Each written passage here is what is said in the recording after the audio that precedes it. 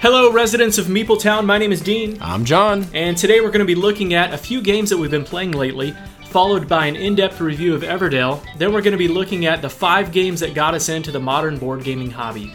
So thanks for joining us for episode number 1 of the Meepletown Gaming Podcast.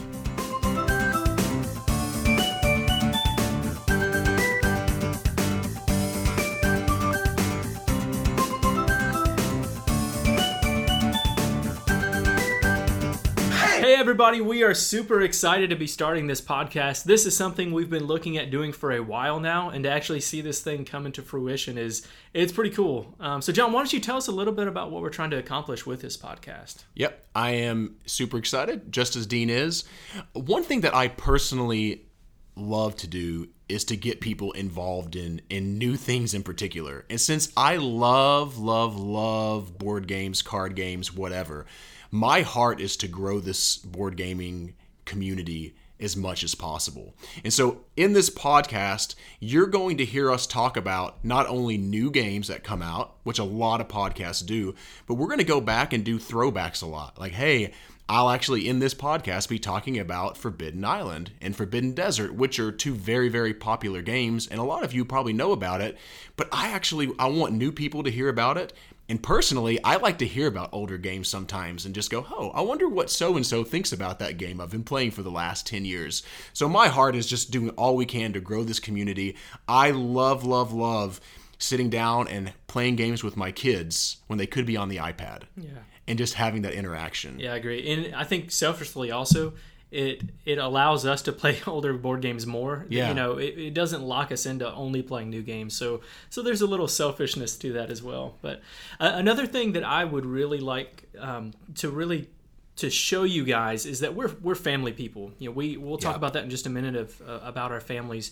But this is a podcast where I want my 6-year-old to be able to listen to it. And so we will definitely be have a family focus in our podcast. But John, since I've already introduced that, why don't you go ahead and tell us a little bit about yourself? Yeah, so I have been married for 14 years to my wonderful wife. We have 3 kids. Honestly, we really wanted a girl, but we ended up with 3 boys, and we love our boys to death. We just love them to death. They're 10, 8, and 5. We are a gaming family.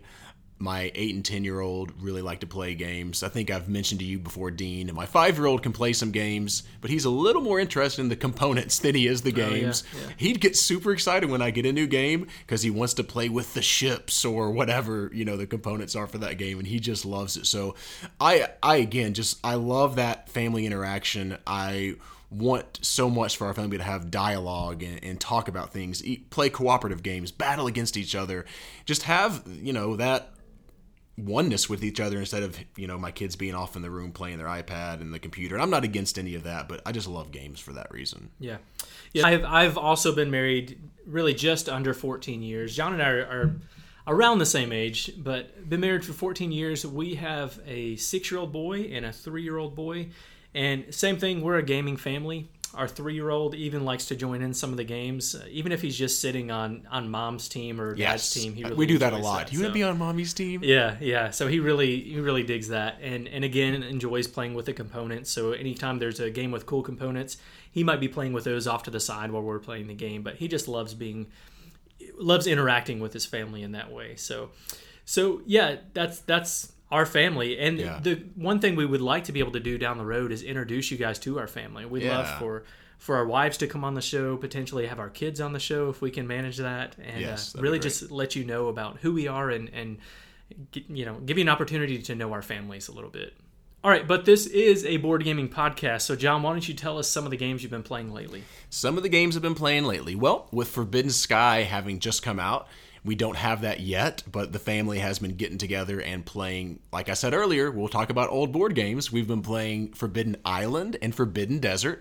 Now, if you have not played either one of those, I would greatly encourage you to look at Forbidden Island if you're new to board gaming. it is a great gateway game into co-op games, which if you don't know what that is, that's when you're playing games together. You have a goal and either everyone wins and they're basically playing against the board, or everyone loses.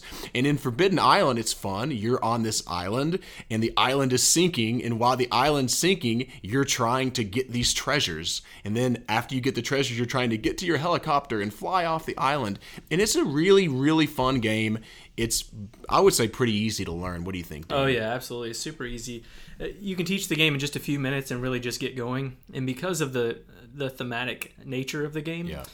it's really easy to explain. You know, nothing's really abstracted. It's you're actually trying to go to these locations, clear out the water, and gather the artifacts that you need to be able to get off the island. So Yeah. the story, the thematic storytelling nature of the game is really It sucks spot you on. in. Yeah, It sucks you in. It's really fun. For both of them, I guess. For both of them. And by the way, Matt Leacock is the one who made these games, who was actually the designer of them. He's also done Pandemic, which, again, if you're a board gamer, you're saying this is old news, what John is sharing right now. But if you're just getting into it and you like co-op games, you have to go look up Matt Leacock and start playing some of his games because they're really fun. Yeah. Now, Forbidden Desert, I think, takes Forbidden Island, just kind of cranks it up a notch a little bit. It's a little more complex. So if you've never played Forbidden Island or, again, co-op games, you should start with that one. But then Forbidden Desert, you're in the desert now. You're playing your ship or whatever has crashed, and you're trying to go find the parts, but there's sand dunes that are stopping you from doing it. You can also run out of water, which I found was really very difficult. I think we played it 3 or 4 times and just ran out of water every single time. And then maybe the 4th or 5th time we finally won the game, but we barely won the game. I thought it was actually pretty challenging, and that was even on like novice mode or whatever. So, but I prefer Forbidden Desert because it's a little more complex personally. But again, I'd start off with Forbidden Island if I haven't been into those games. But they also work together. And so the reason we've been playing those is on Forbidden Island, you're going to search for treasure. You get in your helicopter, you fly off if you win. In Forbidden Desert, it's crashed. And now you got to go find... I love how there's sequels. You have to go find the parts. And then in Forbidden Sky... I guess you're flying. You're in the sky, right? Yeah, I don't know. You get on a spaceship. You're actually in the sky, but then your goal is try to load Your spaceship, onto the spaceship, right? and it takes off. Yeah. Which is I've not played that one, but this is kind of a side note. I guess we're not really talking about that game, but with a 5-year-old and a 3-year-old who love components, I think Forbidden Sky is probably going to be the biggest family hit out of all of those. It lights up. Yeah. You have to have batteries, I think. Yeah, it makes the sound that lights up and takes off or whatever. But yeah, I really like both of those. I like Forbidden Island a lot. I like Forbidden Desert. I only own Island, but I really want Desert in the collection, and I think there's room for both of them. Yeah. Because of the different complexity, but also I think it would be really cool if you did have 3 of them to do them back to back. You could just play the trilogy back to back to back. I'm already thinking like, what Saturday does the family want to get together? Yeah. And when I get, because Forbidden Sky, I'm not like dying to have it, but I'll put it on my Christmas list. So I think it's going to be fun. So I'd like to get that and then play them all back to back to back some Saturday or something. Yeah, and again, if you are newer to board games, Pandemic is probably one you've heard of because you can find it pretty regularly, and it's rated higher than those other 2. But I really, honestly, I think there's room in your collection for those different ones because of the complexity, but also the thematic nature of them. I think is great. I personally like out of those, Pandemic's my personal favorite. But if you're newer to board gaming, I don't think you want to start with Pandemic. You could. It's not that complex, but I think Forbidden Island would really get you going very quickly into these co-op games, and you'd start to understand it a whole lot better. Yeah, I think that's fair. I mean, I started with Pandemic, but... I did too. I did. But have you played Pandemic: The Cure? I know this is a side. No, I haven't. Yeah, you got to get that to the table. Okay. It's a lot of fun. Actually, it's out of all of those, it's my wife and I's go-to, just because it plays really fast. It's got some, I don't know, maybe it's not more complex than the other ones. Yeah. But there's maybe more going on. It's a little it's not as a natural of a play, I guess. But And I think it depends who you are. If you're someone who's like, I really want to get into gaming, then you could jump straight into Pandemic, I think. Yeah. If you're kind of tossing back and forth, how much do I really want to get in? I'd start with Island. Yeah. Yep, I agree. So I recently got a play of Ice Cool In, and this is a game by Brian Gomez by Amigo Games, published by Amigo Games. This came out in 2016, so it's not it's not an old game, but it's not a brand new game either.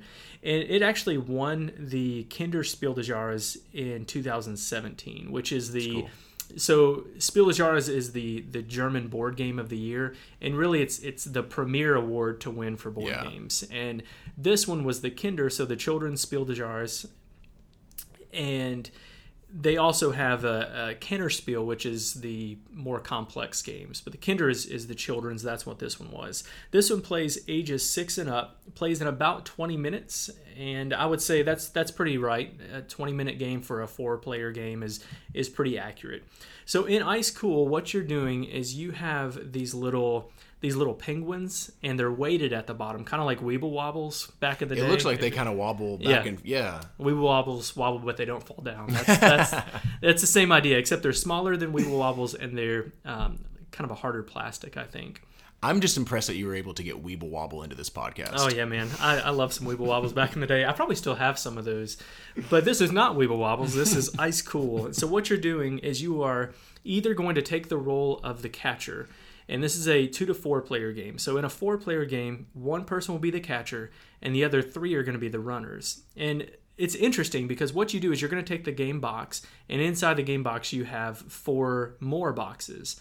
And those are all going to line up to kind of form a school with 5 different rooms. And you're going to set up the catcher in one room and all the runners in another one. If you're the runner, you're trying to escape the catcher, but also trying to get through the doorways so that you can get fish, and those are going to give you fish points at the end of the game. The catcher is just trying to flick their little penguin to try to catch the other penguins that are out of class, or I don't really remember what the storyline is in this. I think it's maybe the hall monitor trying to catch the students or something like that. And so it's what happens, you play through a round, and the round either ends if the catcher catches all the runners, or if a runner gets all of their 3 fish from the doorway. How do you catch them? Touching them? Oh, yeah, sorry. So you catch the runners. The catcher catches the runners by touching them. The runners get the fish by going through the doorway. Got you. And at the end of the round, you're just going to switch up, and then everyone's going to get a chance to be the catcher. And then once everyone's had a chance to be the catcher, that's the end of the game. You just count up your cards. So when you get a fish card, you flip it over, and it's either 1 to 3 points, I think is what it is, and whoever has the most points at the end of the game wins. So when I first played this, we played this at a game cafe, my 6-year-old and I, and he really wanted to play it, so we played a 2-player game, and it just wasn't fun. I mean, you've got one person as the catcher. I love when that happens. Yeah, one person's the catcher, one person is the runner, and like there's not a whole lot to it. Yeah. But he loved it, and so every time we went to the cafe, he wanted to play it. Well, we went to Barnes and Noble's one day, and it was the 50% off game. I love when that happens. Yeah, it was pretty fantastic. So we picked it up. And we were maybe a little reluctant, my wife and I, but we picked it up anyway, and we got it home, and we played a 4-player game, even with a 3-year-old, because he could play. It says 6 and up, but he played it. And we loved it. As a family game, we thought it was a lot of fun. It's not, this super high strategy game or anything like that, but any game that all 4 of us can play together, and the 3-year-old actually has a chance, that's pretty difficult to do. And the way the penguins, the way you flick them, you can move them in different directions. So if you flick it on the left side, it goes to the left, kind of spins around. You can get through multiple doorways. So you can get skilled at flicking these little penguins. You definitely can. And so I'm not, but you can from what I hear. So it could be a fun game for adults, but I think for a family game, the 3-year-old's not going to flick it in the right way to make it jump over the wall or anything like that. But he still has a chance, especially when his dad is so terrible at this game. But what do you think? Have you played this before, John? I've not played it. I'm looking at it here. I got a question. Can you change the layout since they're different boxes? Or is it supposed to actually stay the same? Or do you not even... No, because it's, as Dean said, these rooms are like different boxes, right? And so you're... Right. Yeah, I'm not sure. Not sure. I think it's only that one layout. I'd have to really kind of fiddle with them and see. Yeah. But even if you change out the layout, it's basically it would be the same game. Yeah. I think that it looks for family, it looks really fun. I'm interested in playing this with the family. I'm thinking of my 5-year-old in particular, and I think that my 8 and 10-year-old could really get into it. As an adult game, I'm not that interested in it, but it might be fun. Sometimes those little dexterity kind of party fun games can be great with adults. So yeah, it's I don't know, maybe at a convention you could have a kind of a tournament style setup for adults, and I think that could be fun. And like I said, there is skill involved in this, so I could see somebody getting really good at this game. But it's not one that you're gonna pull out. Four adults are gonna pull out all the time. But I mean, what interests me too is I'm always looking for ways to get my kids more involved in board games and more excited about them. So like I do get really. It's kind of like movies, children's movies are. Some of them are great. A lot of them are just okay. Yeah. But the more you watch them or whatever, the more you kind of get into them or whatever. I when it comes to board games, I may not be that excited about it, but if it pulls them into liking the games more, I'm excited about that. So yeah, dexterity games are really good for that. Yeah. I think my kids can be really drawn to those type of games. So yeah, I recommend it for a family. Yeah, that's cool. That's cool. What do you get on Board Game Geek? Sorry, I kind of just cut you off. I was kind of curious as to what the rating was. Why I'm sucked in? I have to know the BGG rating 6.9. That's actually pretty high. Yeah, that's not bad. I mean, that for that game, I guess is what I'm saying. Yeah, so I mean, it's rated 779, which seems 779 game. Which seems really, really high, but really, honestly, anything inside that 1,000 is pretty high when you have however many games, maybe 100,000 games or something plus that you're doing on there. So So tell us about another game. Yeah, so another game that I've been playing lately is Imminent Domain. And the reason I've been playing it is I really like, I'll just put a plug in for BoardGameArena.com. If you are new to gaming and you don't have people to play with, it is an awesome website. It is entirely free unless you want to become a premium member, which I think I should because like I want to back these guys because they're doing it's just a phenomenal website, and it's a place where you can play. I mean, it's over 50 games I know for sure, maybe upwards towards 100 board games you can play online with folks. And Imminent Domain has been out since I think like 2011 or something like that. So it's been around for quite a while.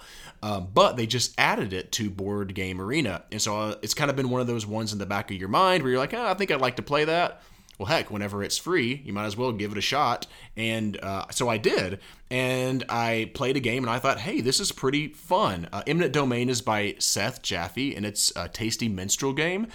And in Imminent Domain, it's got a space theme, so I like that, kind of a space galaxy theme. And what you're doing is you're actually building kind of a tableau, but you're also doing some hand management and a little bit of deck building in your hand. And so you're actually going out and you're searching for planet cards, and you're putting those planet cards into your tableau. Well, what I kind of like about it is that you automatically don't get that as part of your tableau.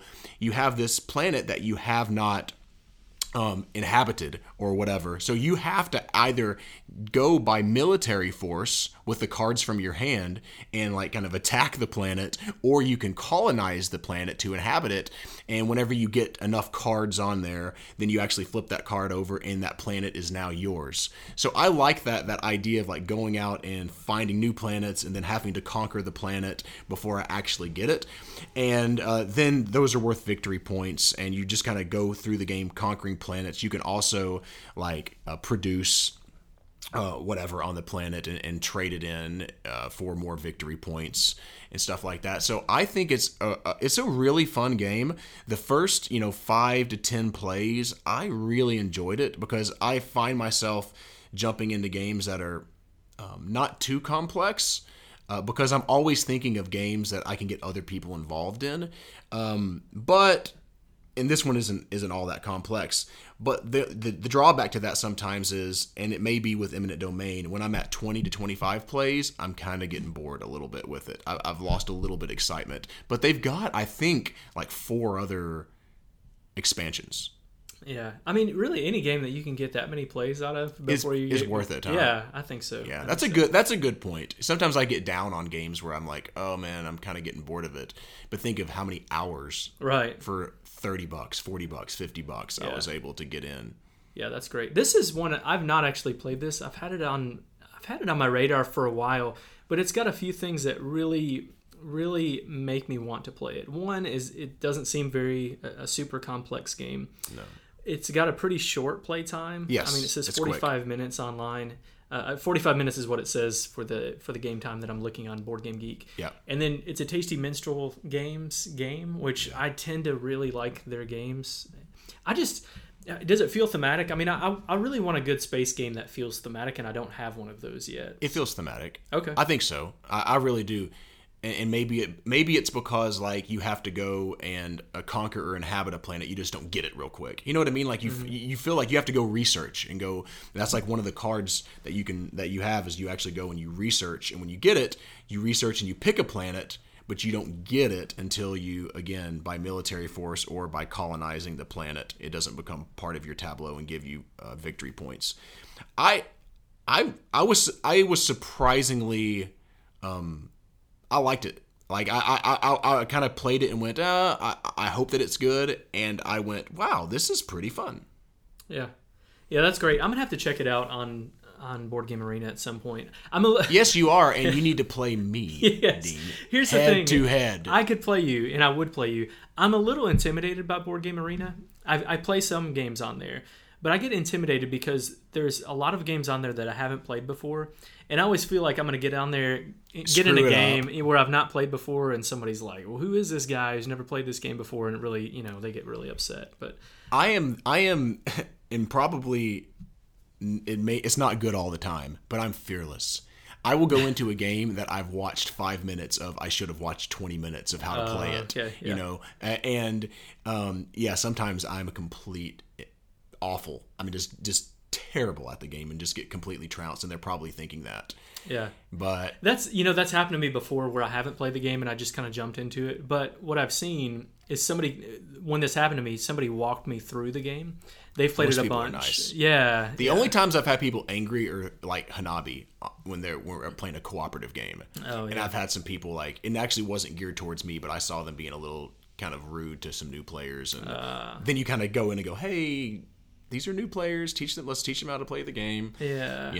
So. That's lame. Yeah, I didn't like that, but I do like it. So yeah, check out Eminent Domain, and I'm gonna get it. I'm gonna get that, and I'll probably grab some of the expansions right off the rip to maybe make it a little more complex. Yeah, that's great. Well, the other game I've been playing lately is Detective: A Modern Crime board game. So this is a game by Portal Games, published this year in 2018, and the designer is also the guy who runs Portal Games, Ignacy Trzewiczek.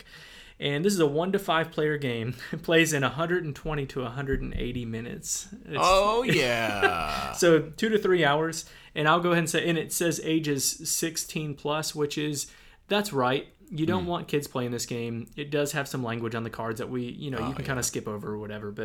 But so this is a cooperative game. And what you are doing is you're taking on the role of a detective. Imagine that, a game called Detective.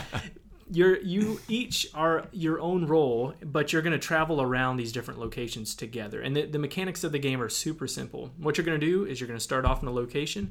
You're going to gather up as much evidence and all of that you can, try to find out about suspects and witnesses and things like that.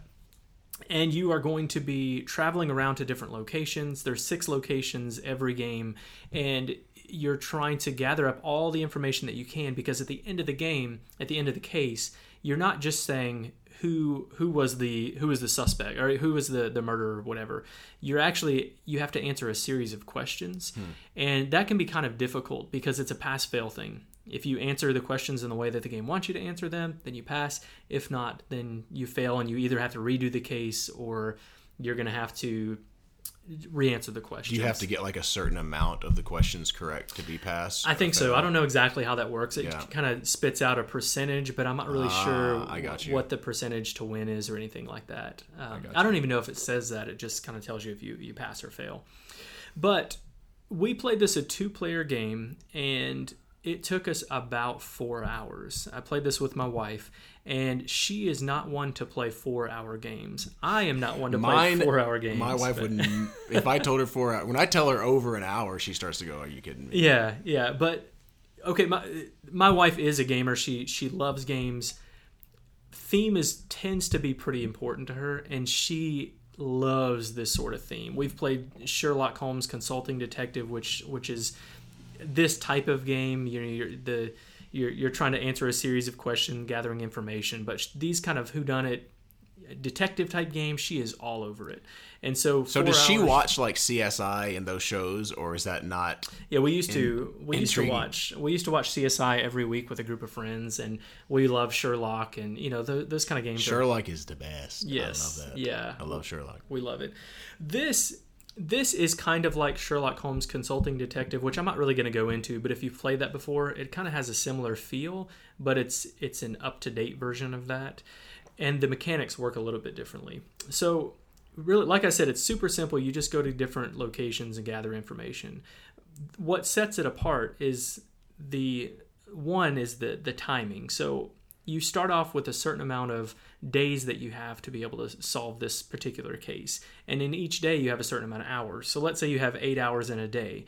Well, pretty much the only like big mechanic is the time mechanic. And so when you travel to a new location, that costs you an hour of time. And then when you're gathering some evidence at this location, that might cost 2 to 4 hours of time. So, okay, do the math in your head. Manage your time. Yeah, you have 8 hours in a day. Well, you could spend 5 of those hours just going to one location and gathering evidence from there. Got you. That's kind of cool. Yeah, it's really neat because all the game pretty much is just a deck of cards per case, plus the board and the little pieces that you move around. Yeah.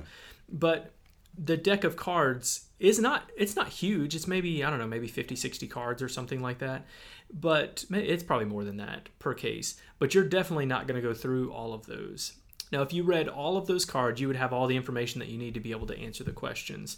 But you only have so much time. And so if you get through half the deck, there's some pieces that you're missing from that case, but I really like that. I like that you're not necessarily going to have all the information. Yeah. You have to choose wisely which location you're going to go to, how much time you're going to spend to go to those.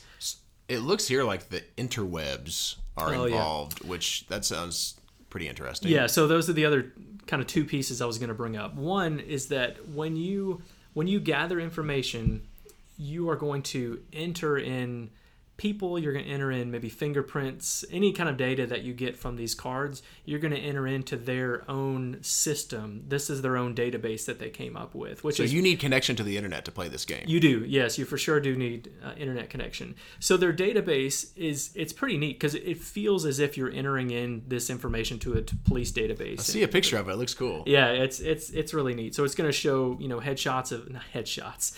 It's going to show you're playing Fortnite all of a sudden. Oh boy, it's going to show pictures of the suspects that you're going to come in contact with. It might show a picture of a piece of evidence. It might be on the card, but it could potentially be in the database as well. So you enter that in, and the game comes with 5 cases. And from case to case, this information is going to carry on, from what I understand. So you're going to want to play this. They all work together. Yeah, you're going to want to play the whole game out with the same group. The other thing is some of the cards or some of the information from the database will have a Wi-Fi symbol on there. I think this is really cool. If it has a Wi-Fi symbol on there, you can go and look up on the actual internet information about that thing that it has the Wi-Fi symbol for. Now, you can't just go look up information all willy-nilly. It has to be on that specific piece that it tells you about. So it might be a person, but it's an actual person in history. And so you go up and you look up information of, Wikipedia or whatever, and it's not just a gimmick. It actually has questions at the end that might refer back to what you looked up on the internet. So you really have to do some extensive research on some of these. That could teach, high schoolers research skills and stuff like that. I mean, especially, but you said it probably need to be 16 plus, but you're still. Yeah, you're still high school. You're still in high school. Yeah, absolutely. That's kind of cool. My wife, who is a teacher, hearing you say looking up Wikipedia information for research, she might be cringing at that, but. First of all, as Michael Scott would say, we can trust anything on Wikipedia because anyone can post on Wikipedia. That's true. Michael Scott knows what he's talking about. But okay, we've only played one case of Detective, but this is one I'm super pumped about. It's a great game. 4 hours is a long time, and it says 2 to 3 hours. That might be more normal. It might take longer as a 2-player game. I'm not really sure. And it was your first time to play. Right. And so we were trying to figure that out. But I mean, I can explain the rules in about 1 minute and then just kind of jump into the game. Wow. And which, that's great. Super thematic. So I really recommend it. I'm going to come back. I'd like us to come back and talk about this more as we've played more cases. I think that would be great. And I think that I need to get my wife roped into playing that with y'all. Sometime. Yeah, absolutely. Now you guys would have to play the first case, and then by we can ourselves. just kind of join in together. We can handle that. I'm looking on Board Game Geek, and like there haven't been a ton of ratings here, but it's at 8.5 right now, which I thought, holy moly, I've heard a ton of people talking about this game. I really have. So there's like 723 ratings, so that's not like nothing. No, it's only been out for a few months, and so I think probably the playtime scares some people away. But if you're, it would probably scare me away, not because of me personally, but because of the people I play with. Yeah. Most of them don't want to play a 3-hour game, so I'd be like, Yeah, but what I would say, so if this game sounds at all interesting, and if you like detective, TV shows and things like that, you definitely need to try this game out. Now, each case plays that long, so each case plays 2 to 3 to 4 hours. Okay, but each case is broken up into days, and so I've known people that have said, okay, we're going to sit down and we're going to play this one day, which might take 30 to 45 minutes or something like that. So if you're interested in this, the playtime scares you, I really recommend picking it up anyway and just playing it that way. You don't have to play it all at one time. Now, I would recommend trying to play that whole case within a week or 2 weeks or something like that, so a lot of the information stays fresh in your mind. But you can take notes and all that good stuff too.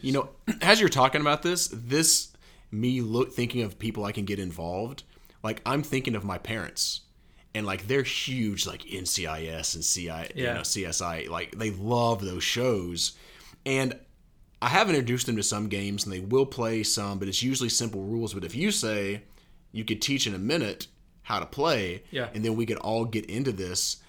That's actually, it kind of excites me. I think I'd like to have it and take it over to them and say, hey, will you guys play this game? Let's figure this out together. Yeah, and if you have the right group, you could really kind of role play this too, right? You could have a I like to role play on games. It's fun. We do too, but you can have a mind map set up, or even just like a whiteboard, writing down these circles and mapping out from there. You could have some coffee and donuts okay, sorry, that was pretty lame, but you could do like you're actually in a police precinct or something like that. So even though you say it was lame, I'm pretty much always game for coffee and donuts. That's true. I guess you could do that for any game, but it might feel more thematic when you do it for this one. That's right. Well, that's what we've been playing lately. Let's take a look at our review for the week, which is Everdell. Yay!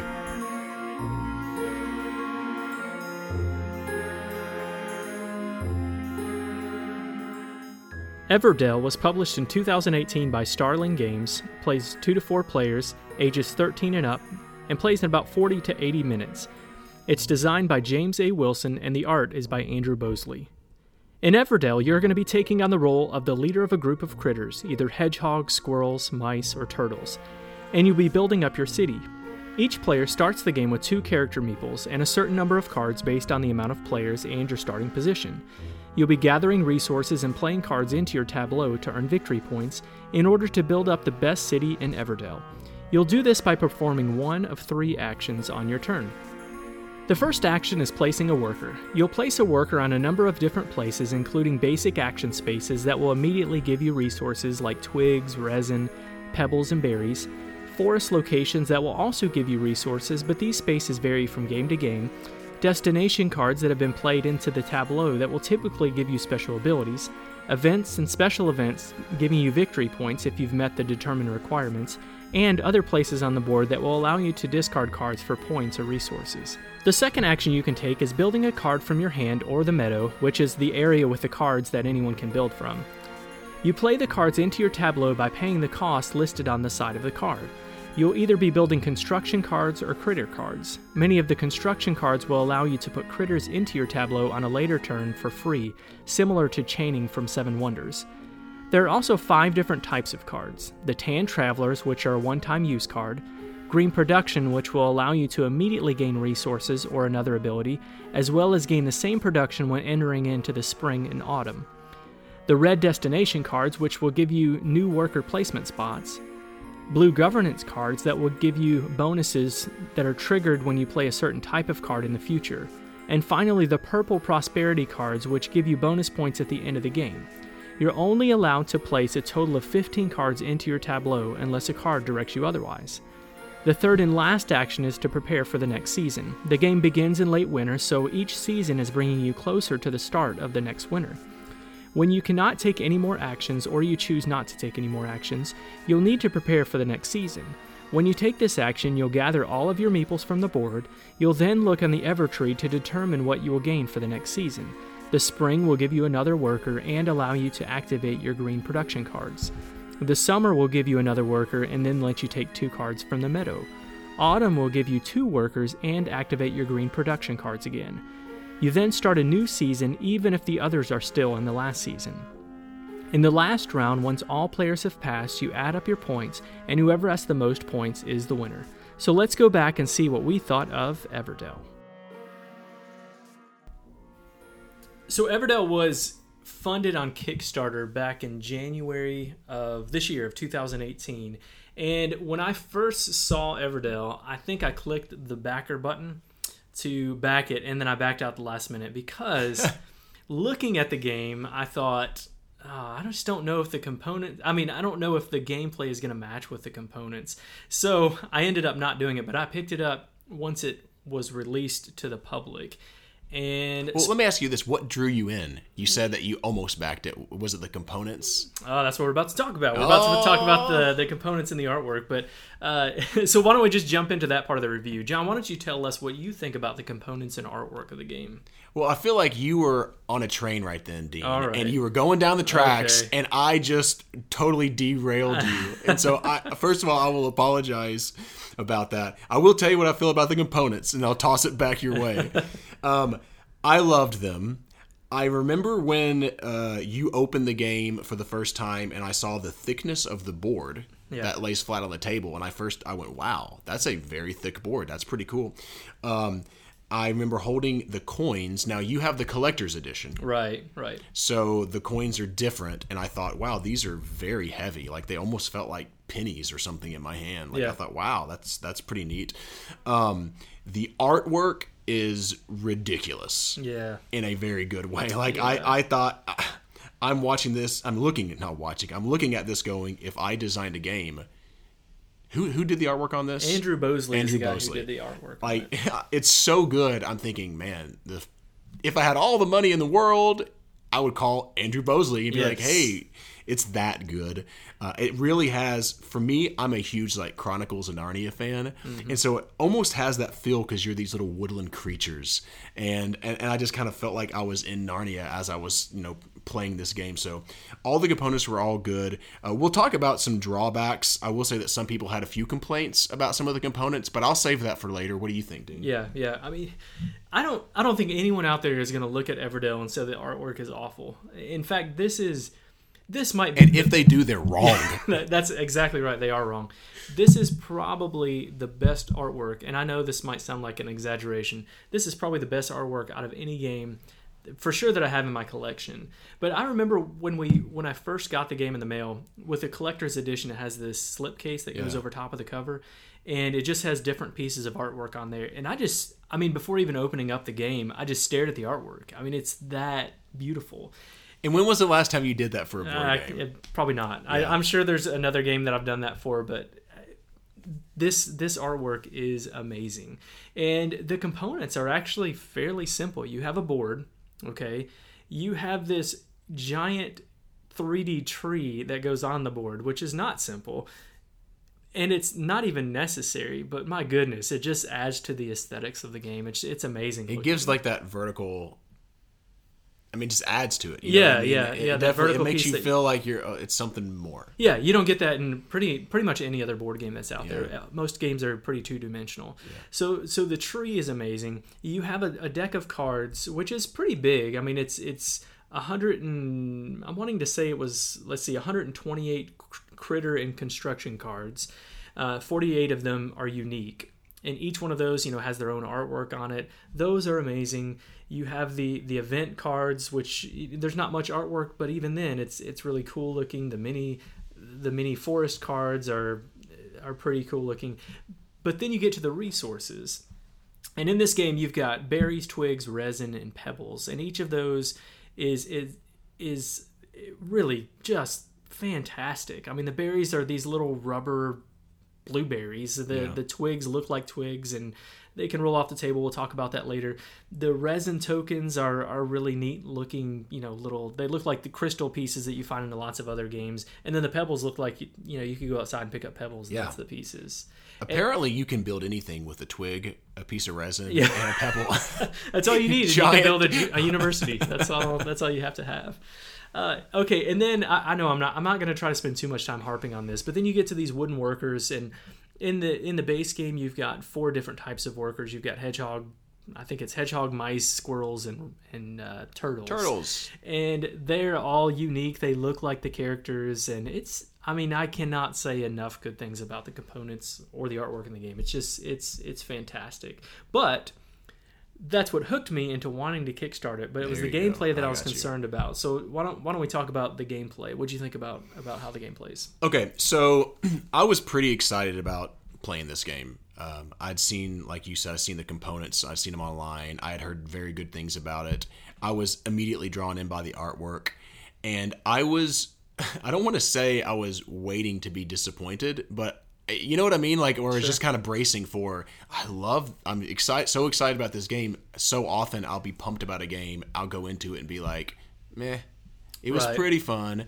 But it gripped me from the rip. I know that Dean, one of the cool things was he taught me the game in 5 minutes or something. Like, it was quick. Yeah. If anyone has ever played like Seven Wonders, there's some similarities to that. There's definitely worker placement and things that Seven Wonders doesn't have, but it has like that kind of chaining mechanism where if I build a school and I spend my twigs and my resin or whatever, I don't know what it cost, my resources to build a school, then I could actually put a creature in there for free, kind of like in Seven Wonders where you can do that. So I really enjoyed that. I thought that the gameplay was, just phenomenal, very seamless, and I like when games work together. Yeah, where it seems like the theme and everything flows together and has a harmony. Yeah. I felt like the resources, the buildings, kind of, I don't know how to say, they just felt like they cost the appropriate amount of resources. Like, I wasn't sitting back. In some games, I'll wait 6 turns to actually build something. I'm waiting forever, and I'm kind of bored because all I'm doing is gathering. But on the flip side, it wasn't like I just got it immediately. So I'll let you kind of keep going, but I quite enjoyed it. Yeah, I did too. So there's a game that I really like called Imperial Settlers. This is a Portal Games by Ignacy Trzewiczek, the one who did Detective that we talked about earlier. And it's just pure tableau building, essentially. Yeah. And so when I first saw this game, I didn't know. I guess I knew that was a part of the game, but I just assumed that the worker placement was like the big part of the game. It was a heavy worker placement instead of tableau. Right. But man, was I wrong. The worker placement part is essential, and it's important, but really it's kind of dwarfed a little bit by the tableau building, which is something that I really, really enjoy. How those cards link together, like you talked about, chaining like they do from Seven Wonders, I think is really cool. Yeah. The way the game ramps up this engine building that you have, you start off and you play 4 seasons. In the first season, you might only be able to gather resources. Potentially, you can get one card in your tableau. I can't really imagine getting out 2. You'd have to really have drawn well to start off the game.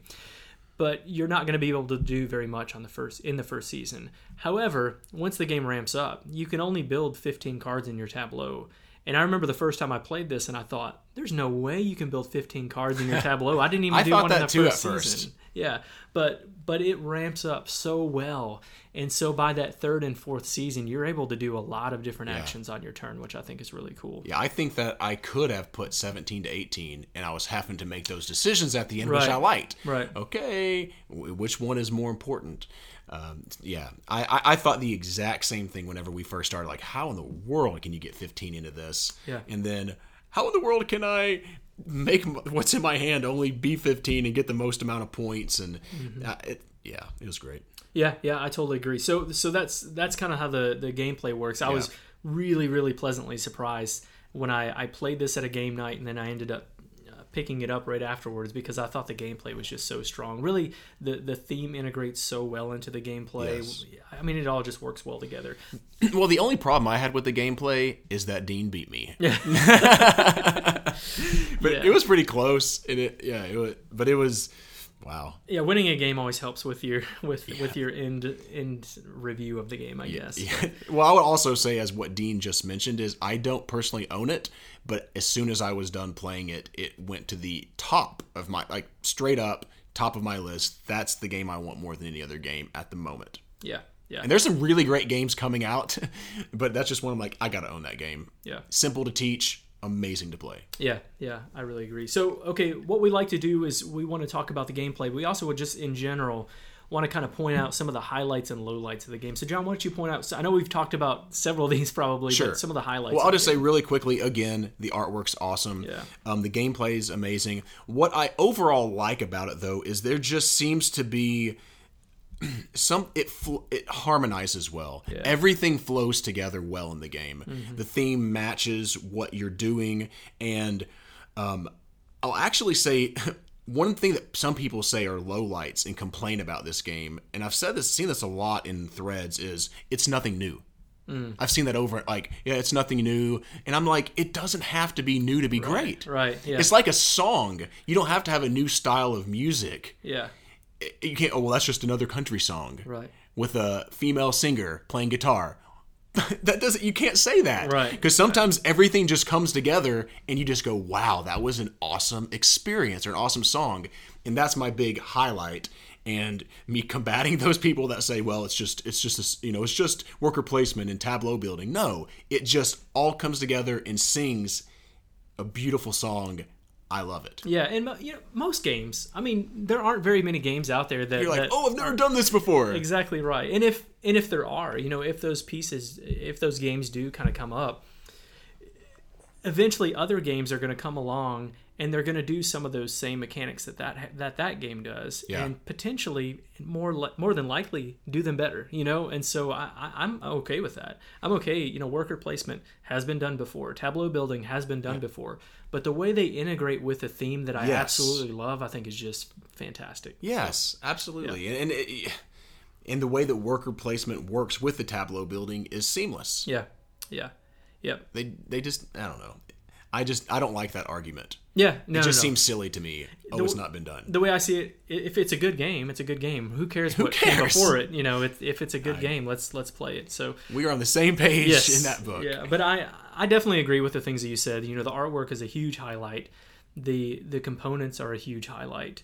The way that all of that comes together, I think is really cool. One thing that kind of stuck out to me too, you have a hand limit of 8 cards, and sometimes that can seem like it would be frustrating. Like, what am I going to do with these cards that I'm not going to use? So one of the highlights that I really liked is being able to discard those cards to get resources, or at the end of the game being able to discard those cards to get points, I think is really cool. So I love that. I don't know why I didn't say that, but Yeah. usually you got the hand and you're like, oh, I just got to waste a turn Yeah. to discard some cards, but you get something in this game for it. Yeah, I never, and this is just my opinion, I never felt like that was an issue at all. That I didn't have something that I could do that was of value.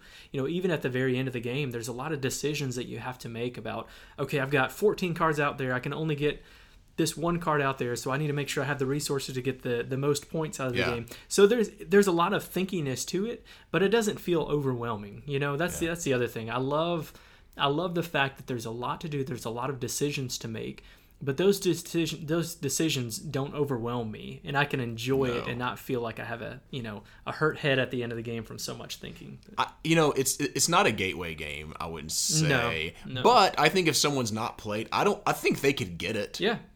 Yeah. Oh, yeah. Absolutely. I mean, they might not understand the strategy and stuff, but I think by the end of the game, they would get the mechanics and they'd be good to go. Yeah, and gateway is kind of a weird term. Yeah. We'll talk about that when we get to our 5 games that got us into the hobby, because there's some games on that list that are not gateway games, but they're games that got us into the hobby. 100%. And so I could totally see this being a game that gets somebody into the hobby. Oh my gosh! Because of the table presence alone. If you're walking by and you see someone playing this, when I first played it, we played it at a restaurant. With a group of 4 of us. People said something, didn't they? I mean, because you cannot not see playing? that, and so you're like, what is that? What's going on here? That art's cool. So and think of like all the Lord of the Ring fans and stuff. You know what I mean? Like that. Just if you're a fan of fantasy, let me say that. Yeah. You're gonna be like, oh, what is that game? That looks pretty neat. Yeah. It kind of has that. It very much has that feel. Okay, now what about lowlights? I know we've been, really harping on how great this game is and all these pieces, but what are some things that might have been not as good for you? Okay, so, and I've heard some people say this, we didn't really experience it, but some of the components like the twigs and the berries, I've heard a lot of people complain about they'll roll off the table, particularly the twigs. I think they rolled a little bit while we were playing. Yeah. But I didn't see them rolling off the table. Now, I will say I wasn't playing with kids who were leaning on the table or knocking their hands around and stuff like that. Now, if I played it with my kids, I might be like, okay, I'd need to get some kind of a tray to put these into. I probably would. Mm-hmm. I didn't have, too much of a problem with that. What do you think? Yeah, not too bad. We did have that as an issue. The first game that I played, we used bowls, and so it kept all those resources together. But I will say this, they're doing another, well, it's closed now, but they did another Kickstarter for the expansion, Pearlbrook. We're not going to talk a whole lot about that, but one of the things they integrated into the Kickstarter for the expansion was you can go in there and you can actually order new twigs and for a really low price. I think it was like $6 or something like that. And you get these new twigs that have this little like raised edge on it, so they're not going to roll off the table. So I really appreciate when they listen. Yeah. When people, designers and develop, they listen and go, okay, let's do something about it. Yeah. That's cool. Yeah, I agree. So I definitely see that as a low light, but not a huge low light. You know what we need to not forget to do, Dean, is to give this designer some props. Oh yeah, for sure. We'll come back to that when we get to that. We got to not forget that. Yes, I agree. Okay, so one of the lowlights that I have, and okay, I mentioned that I had the collector's edition. This is not an issue in the regular edition, and it's really not even that big of a deal. But as beautiful as all the components are and artwork and all that, the metal coins that come in the collector's edition, they are bright, dude. I mean, it's gold doubloons from a pirate game. Yes. Which isn't a huge deal, but it seems a little out of place. I would have liked to have something that had maybe more of a matte finish or, kind of a dull coat on there or something. I thought this, when Dean mentioned that, I had already thought the same exact thing. They look like pirate coins. Yeah. In a fantasy, woodland creature game. I just thought that was kind of an interesting choice. Yeah. But the regular edition doesn't have those. Right. But that's really, really minor. I mean, if you wanted to grab some other metal coins to replace those, you could. I'm not going to. I'm still going to use them, but I just wish they were a little bit They were nice lower. and heavy, like I mentioned earlier. They felt really good. There were some people, too, that complained. I didn't experience this because when Dean and I were playing, we were playing 2 players, but have said that the tree blocks part of the board. You kind of have to look around it, and that can be difficult. We didn't experience it. Have you before? That's not my experience. So I've played 4 players, and I could see how that would happen, especially if you didn't have a lot of space. What I think is the case is if you're kind of sitting behind the tree, like if the tree is more at the center of the table, then it would be hard to see. In my case, I was sitting on that side of the tree side of the board, but I sat kind of maybe in front of the tree, so seeing the cards wasn't that difficult. So I guess it really depends on your gaming setup, I guess. This is, again, really minor, but a drawback for me was there were some take that cards in the game, and it's not a big deal, mostly because if I'm playing with somebody who's not really a take that person, we just kind of ignore those and don't really do it. It's really minimal in the game, in the base game, but but they're present. And so Yeah. if you really don't like any kind of take that, you could leave them out. I don't know if you need to, or just, I don't know. It's again pretty minimal, and so it's not all in your face. Take that. I'm not against take that. No, I mean, I'm not either. it depends on what game you're playing, and it Yeah. could feel awkward in the middle of the game. It didn't in this, in my opinion. No, and okay, I love take that games. I don't want take that in games that shouldn't be there, and I don't think that this game really needs that. But again, it's very minor. Yeah. That being said, when I first played the game, I didn't realize this, but there are these Rugwort cards that come as part of, I think they're part of one of the smaller Kickstarter expansions maybe, and there're just a few of them, but these cards are mean, and I would never play with them in the game. I didn't realize that was part of the expansion, but it was, you might gain points from someone else's buildings, or make somebody else, swap hands with another opponent, or get rid of cards in their city or something. So that's not really my thing in this type of game. But again, for the Rugwarts one, I would just leave them out. It's not that big of a deal. But those are really kind of my lowlights of the game. But anything else you want to say before we kind of get to the final review, John? Let's dive in. All right, let's get there.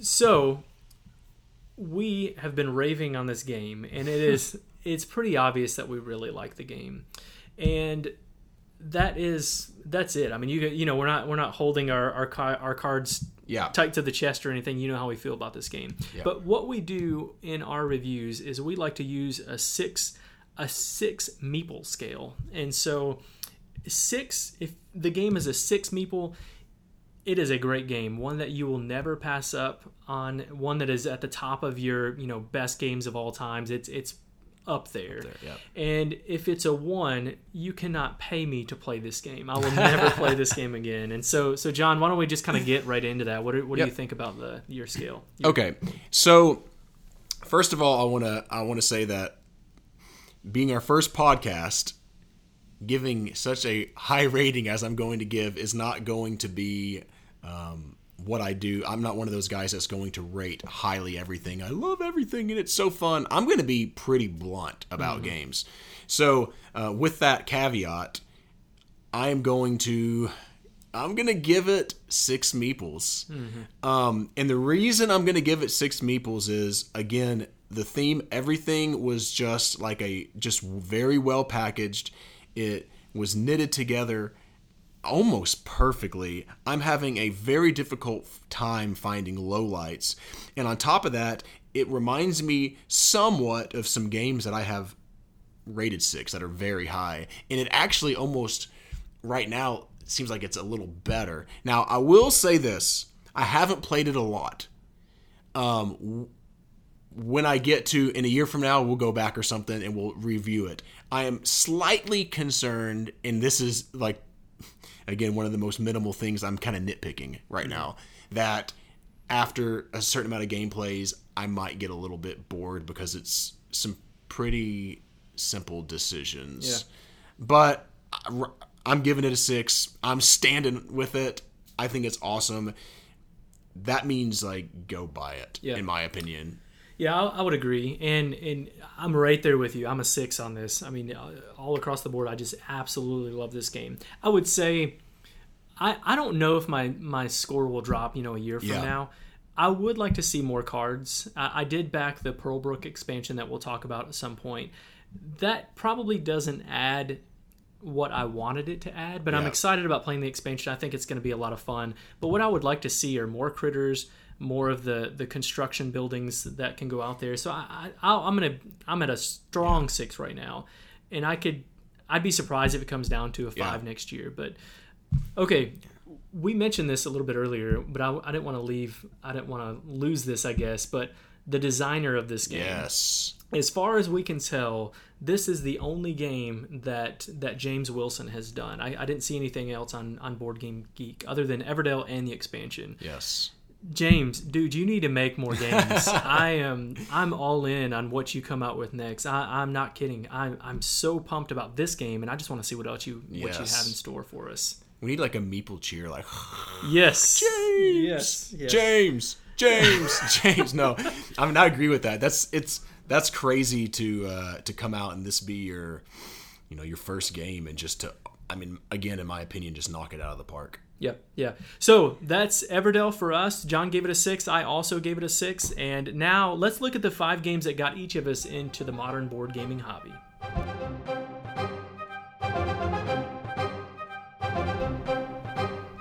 All right, so I'm pretty excited about this next segment. Dean and I are going to share the 5 games that got us into the modern board gaming hobby. It's a topic that I'm very interested in whenever I talk to folks that have been playing games for a while. It's a question I ask all the time. What games sucked you into this hobby? What got you in? And so we're going to go ahead and we're going to talk about that. So Dean, tell me the first game that really got you into modern board gaming. All right, so give me just a second. I want to talk about a little bit before that. I grew up playing games pretty much my entire life. I've got 3 older sisters. We would play all kinds of games with my parents, like, you know, Scrabble, Monopoly, all of those. Yeah. And so that's always been prevalent in my life. Growing up, my grandparents had this detached garage, and they had several games in there, old games like awesome. Manhunt. I think maybe that was from the 60s or 50s or something. They had this game called Clean Sweep that we played all the time. So games have always been a part of my life, but looking at the games that really got me into, you know, the modern board gaming hobby, I would say my first game would be Yahtzee. Yahtzee! Yeah, and Yahtzee is a game that I have played most of my life, but when I got out of college, my wife and I were married, and we would have friends over to play Yahtzee all the time. And I mean, seriously, every night we would play Yahtzee for hours. So we didn't really know what else was out there. And Yahtzee was just a really fun game. This is an old game. It came out in 1956, designed by Edwin Lowe. And it was published by probably lots of people, but Milton Bradley was one of them. And what you do, if you've never played Yahtzee, you're basically rolling these dice a few times, and you're just writing your scores down into the score pad. It's pretty simple. It's kind of mathy, you know, figuring out your scores and all that.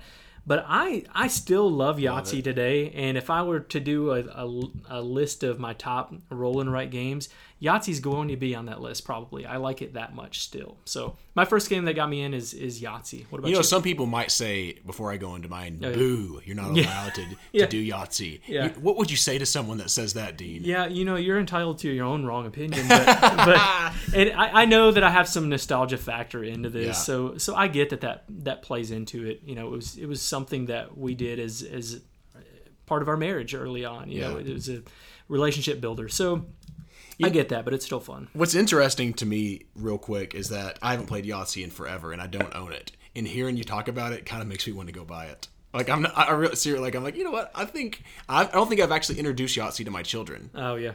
Maybe we played it once or something, but I don't think I have. And so that just, I don't know, that interests me. So my first game, it kind of goes along with what Dean says. It's a game that I used to play at my grandparents' house.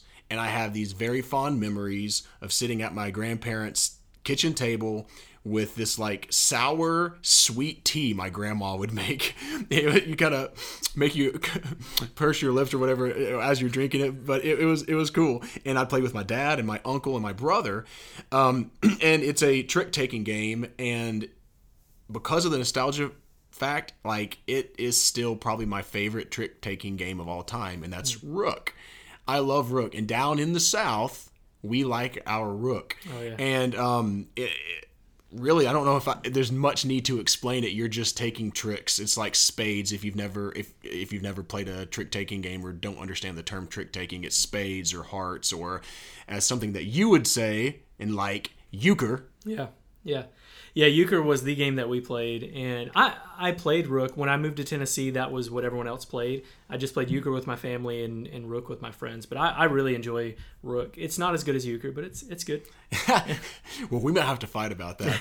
But by the way, this was actually designed by George Parker, which I didn't know until I went back and looked at this for the podcast, and that was one of the Parker brothers, which is pretty interesting. And I think that it was like 1906, so this is an old game. Wow. And it's still fun. I own Rook, and I'll still love to get together with the family and play. So that would be the game that kind of, and I the same as Dean, I played Monopoly and Scrabble and stuff like that when I was kids. I really enjoyed that, but Rook was one of those that it sucked me in, and kind of started that transition into something a little bit deeper for me. So how about your number 2? What's the next step that you took, Dean, to get into this hobby? So I would imagine my number 2 is probably the first game that got a lot of people into modern board gaming hobby. It's a game that came out in 1995 by Klaus Tuber, and now is published by Cosmos, but it's had lots of publishers along the way. And that is none other than Catan or Catan. So when it came out, it was Settlers of Catan, or Catan. The Settlers. And now it's just Catan. But that's a game where you're just rolling dice, gathering resources, you're building settlements and cities along the way, and first person to 10 points in that base game wins. Yeah. It's a race game.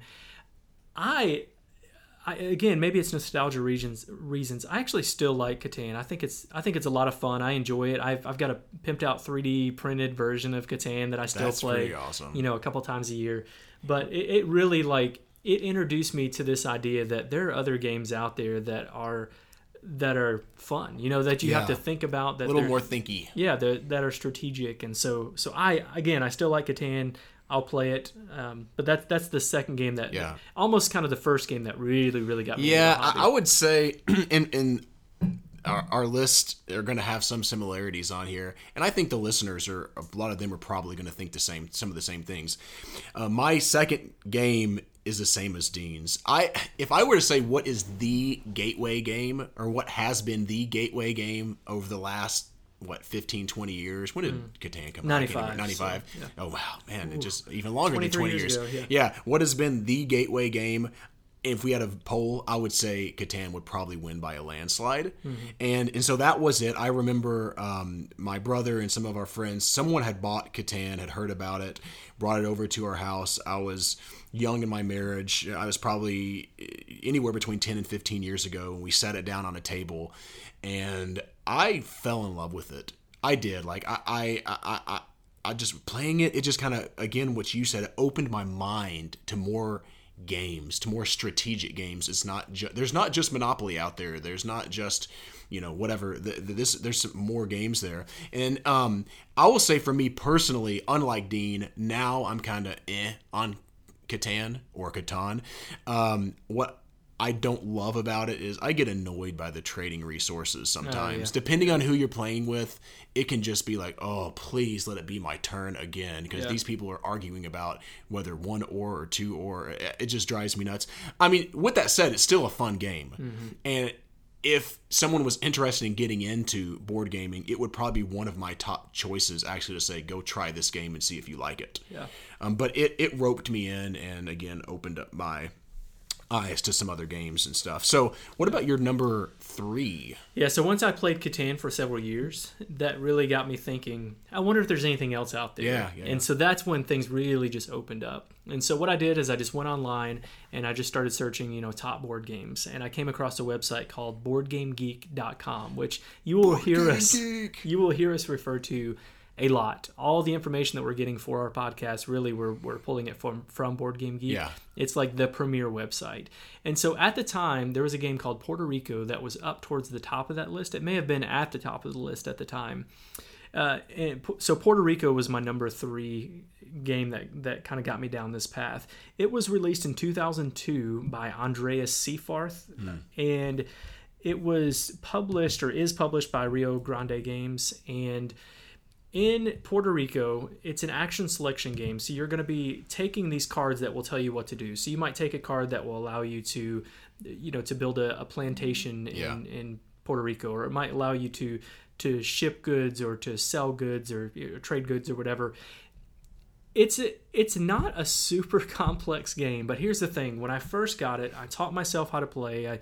I played it online a couple times, read through the rules, and then I brought it to a friend's house one night where we were playing Catan, and there were about 10 of us over there, so we had 5 people, 4 or 5 player game of Catan going on, and then I said, who wants to play Puerto Rico?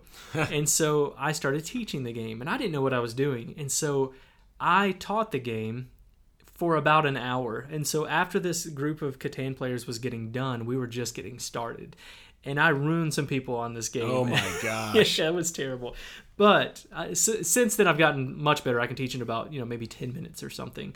So he says. So I say. But I still love this game. Actually, Puerto Rico is way, way up on my list of favorite games. It's just really a lot of fun. It's more strategic than the other games. It was definitely the heaviest game that I had played up until this point in my life, or gaming timeline, but it's still a lot of fun, and I still like to get it out. Again, I pimped out this copy of Puerto Rico that I get together and I play a couple times a year. Did you? Yeah, I did. I'll have to show it to you sometime. So what I did is, it has these cardboard pieces for the resources, and all I did mostly is I made wood pieces for everything in the game, and then I have metal coins in the game, and I made these little wooden victory point chits and all that. So yeah, I'll have to show that to you sometime. I like it. You should. That would be awesome. Actually, I'd like to play. I haven't played Puerto Rico in maybe a year or so. So I really enjoyed that game. So my third, after we got done playing Catan, was my brother, I believe, purchased Ticket to Ride, which is another very good gateway game. It's by Alan Moon, and he's done a ton of really good stuff. He's definitely mostly known, I would say, wouldn't you, Dean, for Ticket to Ride, and Ticket to Ride Europe, and Ticket to Ride everything. Yeah. He also did Airlines Europe, which is cool. So, and that's a Days of Wonder game as well. And so, Ticket to Ride, you're taking your trains and you're connecting cities together, and it's kind of like a risk reward game, right? You're risking whether or not by the end of the game you can connect San Francisco to New York or whatever. And if you do make those connections, you get points and victory points, or whatever you want to call it. I don't know if they're called victory points. So it's a very fun game. It's simple. If, again, you're listening to this and you're new to board gaming, it's another one of those that I would say, hey, you should go try Ticket to Ride. There are people I know that have been playing games for years and are still huge fans of the whole Ticket to Ride series. Oh, yeah. There's even a Ticket to Ride Kids, right, Dean? I'm pretty sure that there is. Yeah, there is. It's Ticket to Ride First Journey. Yes, so that's they what have it's called. a U.S. map, and then they also have a Europe map for that. So and I will say, for me personally, I'm not as excited about it as I used to be, kind of like Catan, but my wife still loves Ticket to Ride, and she's played a ton of games. Yeah. So, I know that's out there. So what about your number 4? Well, Ticket to Ride could have probably been on this. I think it was just outside of those first ones, but I still love Ticket to Ride. Sorry, I'm just kind of jumping. No, off a lot of what you people were do. talking about. Yeah, a lot of people do. I have the anniversary edition of this, which is really, really. I'm a component guy, so it's really cool components.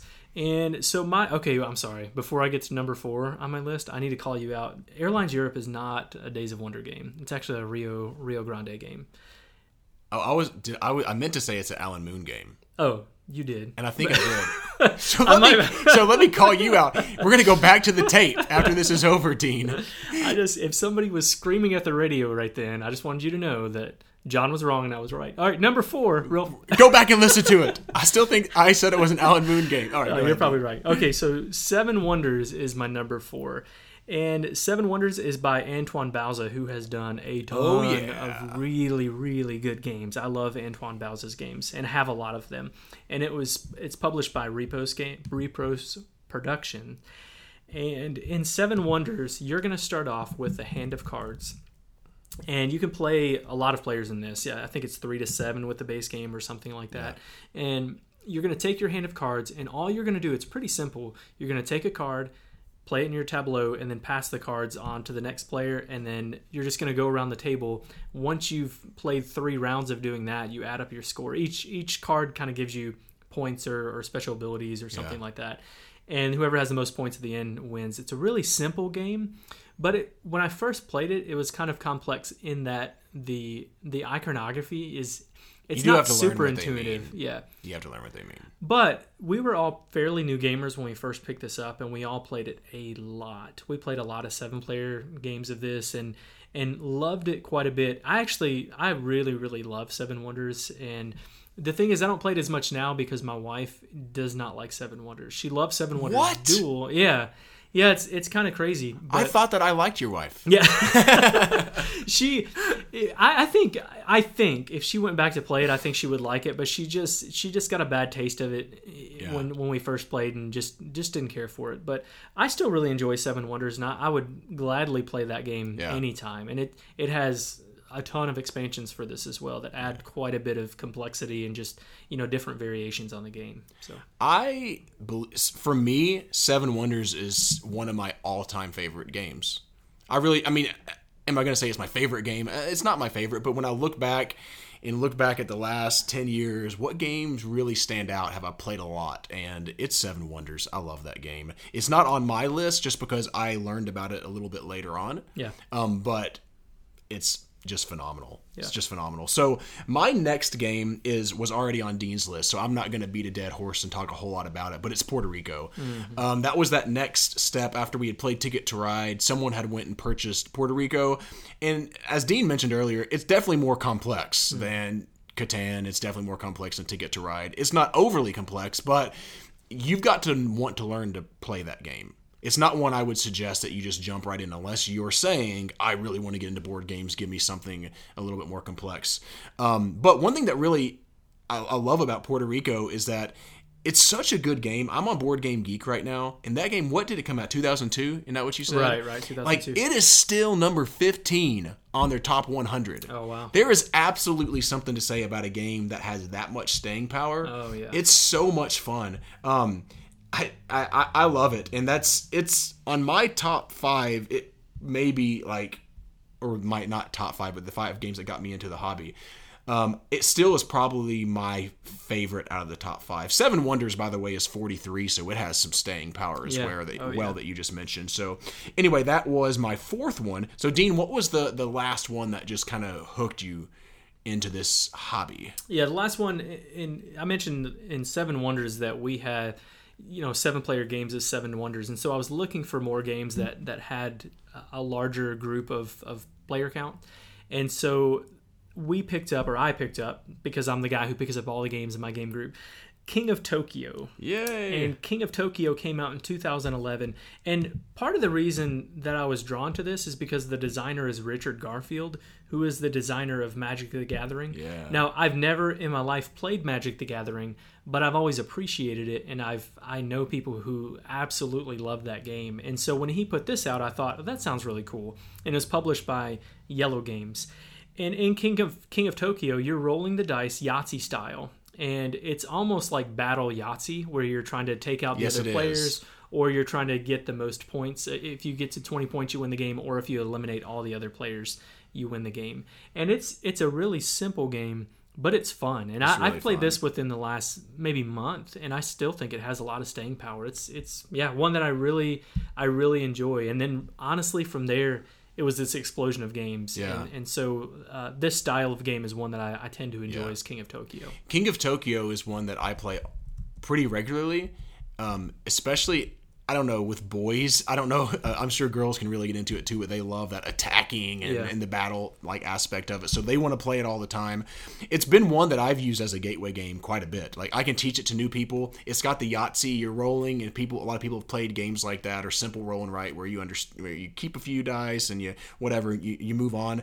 And it's really fun. I will say some people that I have introduced it to don't like the attacking aspect. They think it's too cutthroat. Oh. But if they do, they can just go for victory points, which is kind of cool. Lame. Yeah, cool. I mean, it is lame. Like, I'm all in on that game. It's like, I'm going to take you down before you take me down. But if you want to be lame, then you can just go for victory points. So I love that game. Yeah, I think for Cutthroat, I'm okay with Cutthroat if that's the way the game is designed. I am too. And so I have no problem with it. I love it. Yeah, I am too. Touches me. Yeah, so my number 5 is another really popular game, and we've talked pretty much about very popular games here, and it's Carcassonne, or Carcassonne. How do you pronounce it, Dean? Carcassonne? Carcassonne. You sound a little more, I don't know. French? Yeah, a little more French. Oui, whenever you say it. And so, anyway, that was actually, Carcassonne came out in 2000 by Klaus Jürgen Ried. Did I say that correctly? I think so. I think that's right. I'm doing my best. And it's a tile placement game. If you don't know what tile placement is, like, you're drawing tiles from something and you're putting them down on a table or on a board, and it's building something. And in Carcassonne, you're building kind of a village, and you're scoring points by putting tiles that make a city, or roads that go throughout, the board. It's pretty simple. It's pretty straightforward. I still really like this game. It's been a good gateway game for a lot of people. I will say, if you've never played it before, sometimes, like, figuring out whether a city is closed, whether the farmer, that's something that a lot of people get confused about, is farmers. Yeah. Where does the farmer's land end? Some of that can be a little confusing. In fact, when I teach people for the first time, I do not play farmers. So if you're listening here and interested in Carcassonne, and I would suggest not playing the farmer role, at least a game or two. Just build your cities, just do the roads. I feel like you need to see how the game plays out. Yeah, do your monasteries. Do the simple things. But it's still a game, and there's a lot of expansions for it as well. It's still a game that's a absolute regular in my home. I played it this week. Yeah. I have it's Christmas time. I've got the winter version of it, and that's cool. Like all kinds of these wintry meeples, Christmassy meeples that we play with. So we played a lot, especially in December. So yeah, excellent. Well, that was our top 5, or not really our top 5, but the 5 games that got us into the modern board gaming hobby. Well, hey, we would love to hear what games got you into the hobby. So one way to do that is to go over to the Meepletown Guild at BoardGameGeek.com. And that's guild number 3407. We'll have a thread over there, and we just want to know what games got you to the hobby, and are these games that you're still playing, or games that you've really moved beyond. Another way to connect with us is through our Twitter account. That's at Meepletown Games. And we just want to know what you think of the show. We'd love to hear some feedback. Or if you just want to ask us any questions, we're available. Well, that's going to do it for episode number 1, and we want to thank you for coming down to Meepletown.